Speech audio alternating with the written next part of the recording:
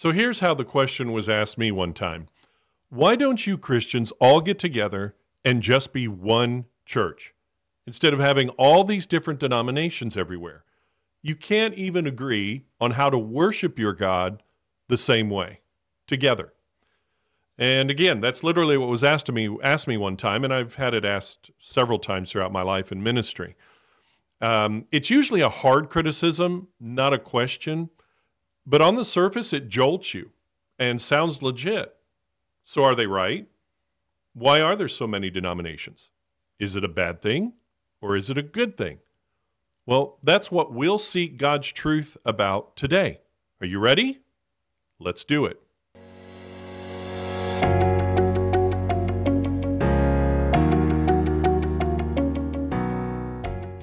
Hey, welcome to Truth Unbound. I'm Walter Swaim, and I'm so glad you're with me. And our ministry here, if you recall, is to answer questions about what's going on in the culture or questions about Christianity and seek God's truth about it from His Word, plainly read and interpreted. So to grow in your knowledge of God and His Word and include others in it through Truth Unbound, would you click on like, click to subscribe and follow, and then share the podcast with everyone you can today. Now we're going to focus on the question at hand. Why are there so many denominations? And is that a good thing for Christianity or is it a bad thing? Well, we're boiling this down to three main reasons why there are so many denominations. The first reason is because that's what people do. I know that sounds simplistic, but listen, it's a fact of life that people have differing opinions about different things, and then they coalesce or drawn to and gather around certain ideas or beliefs they have in common with each other. In short, it's a human thing and not just a Christian thing. For instance, so many times, and we saw this especially during COVID, people will say science says. Well, the truth is, and we say it here all the time at Truth Unbound, that science doesn't say anything. Scientists do. Now, I'm not being facetious by saying that. It's simply true. Not all scientists hold to the same position on scientific observations. They come to their conclusions and believe the data says certain things, while others believe the data says other things, and so they both gravitate to separate groups that believe as they do about the issue at hand. It's normal human behavior. Sometimes that's sinful, and sometimes it's not. For instance, today's sports leagues have different teams, different places, different loyal fans to their team in those places, but all of them play the same sport and have to follow the same rules. So, hey, let's all stop being divided into teams and let's just all play football, said no one ever, okay? In fact, it's not always a bad thing to have differing groups. The famous example of this is what for centuries it was believed that the planets and sun revolved around the earth. Now, when Galileo especially discovered with his telescope what Copernicus had figured out mathematically, that the planets revolve around the sun, not the earth, he was opposed by the Roman Catholic Church and even arrested for it. He was rejected. The idea of the sun as the center of the solar system is called heliocentrism. The other idea, that the earth is the center of the solar system, is geocentrism. So the scientific community was divided, and the ones who were right were in the minority for years until it was finally accepted as true when they saw the facts. So it's not always a bad thing to have differing groups that believe different things. Now back to the belief systems themselves. Even atheists have different camps of belief. There's new atheism, there's classic atheism, there's strong atheism, agnosticism, which could be entirely separate, but for the sake of argument, under atheism for now, there's weak or passive atheism, secularism, etc., etc. So it's not just Christians who are different and form into different belief groups or denominations. Humanity will do it regardless. Now, often the statement we began with, why are there so many? Why don't you just be one church, as someone said it to me one time, is a moral statement or question, a critical one. In other words, they hold Christians to a higher moral standard than all the other examples of differing groups of belief in the world. We're not supposed to do it since we're Christian. That sounds a little judgy to me, but I digress and say it first, it is just something fallen human beings will always do. They form groups of belief systems, even within the same general belief system between them all. Now, let me add here briefly that this can be a good thing too, as we all shouldn't be robots who are so alike that there is no richness of diversity in who we are and how we do things. You can hold to the same exact biblical doctrinal beliefs and yet not be cut out copycats of each other. And that indeed is a good thing. When we express ourselves in different ways, yet hold to the same doctrine God gave us, then we are more like the beautiful world God gave us with different color styles and designs He put in it, but it still operates and functions on the same physical laws.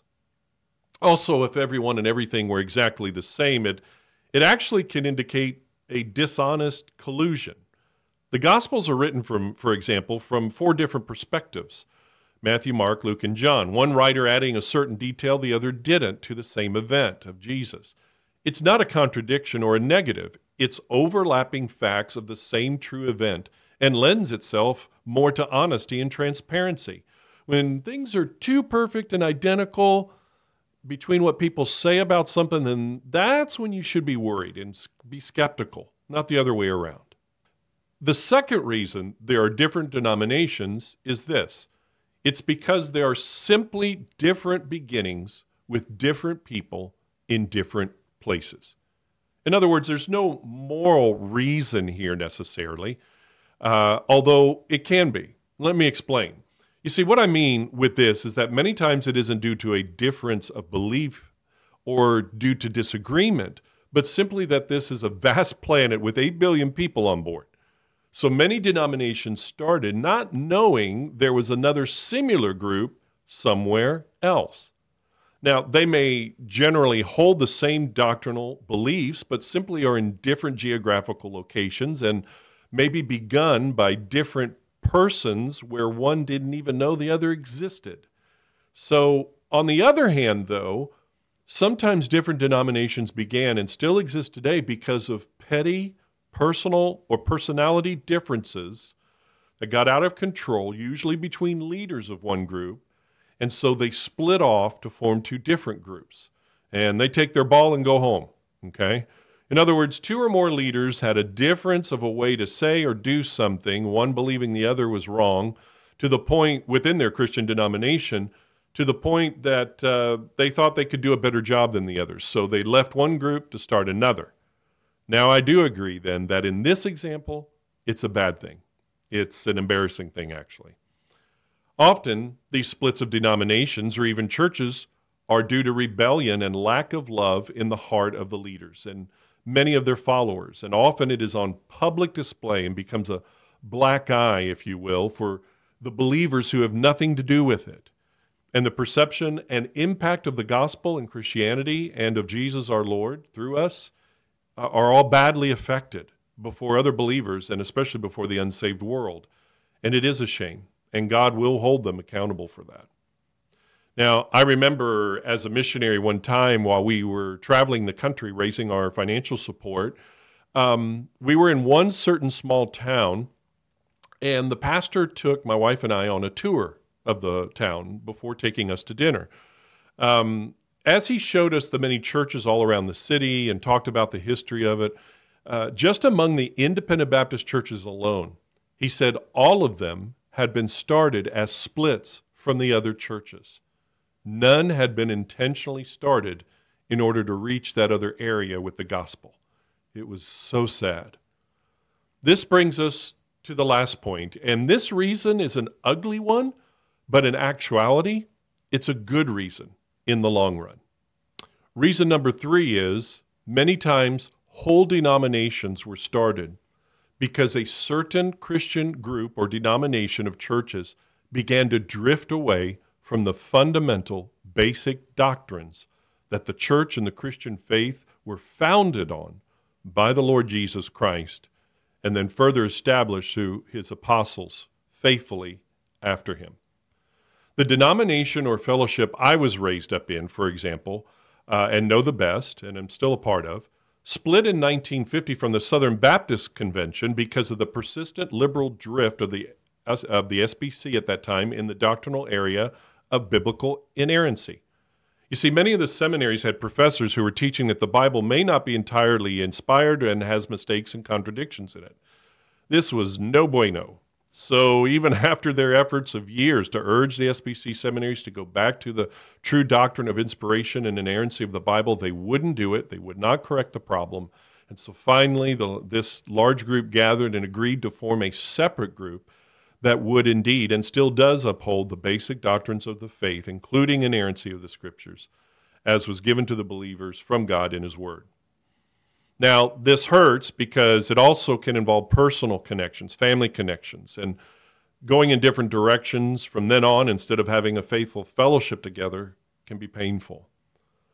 But this reason for why there are different denominations is actually a good one. And it's actually a step of obedience to the Lord when believers are forced to do this and have no other option and then follow through with it. The early church, already within the first few years of its existence after Christ ascended, had false teachers roaming throughout the churches teaching false doctrines and pulling people away, all in these newly founded churches throughout the Roman Empire and beyond.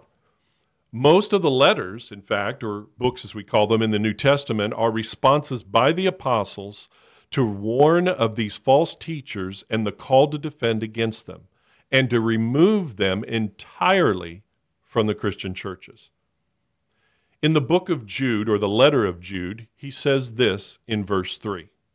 Beloved, although I was very eager to write to you about our common salvation, I found it necessary to write appealing to you to contend for the faith that was once for all delivered to the saints.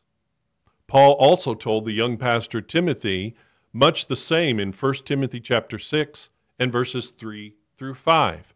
If anyone teaches otherwise and does not consent to wholesome words, even the words of our Lord Jesus Christ, and to the doctrine which accords with godliness, he is proud, knowing nothing, but is obsessed with disputes and arguments over words, from which come envy, strife, reviling, evil suspicions, useless wranglings of men of corrupt minds and destitute of the truth, who suppose that godliness is a means of gain.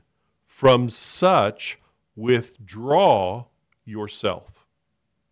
So there are moments when a group of churches who want to obey the instructions of the Lord and protect the Word of God, as we see here in just these two passages alone that we've just read, they not only should consider separating from those who teach false doctrine, but must separate from those who teach doctrinal lies and then leave them to God's judgment.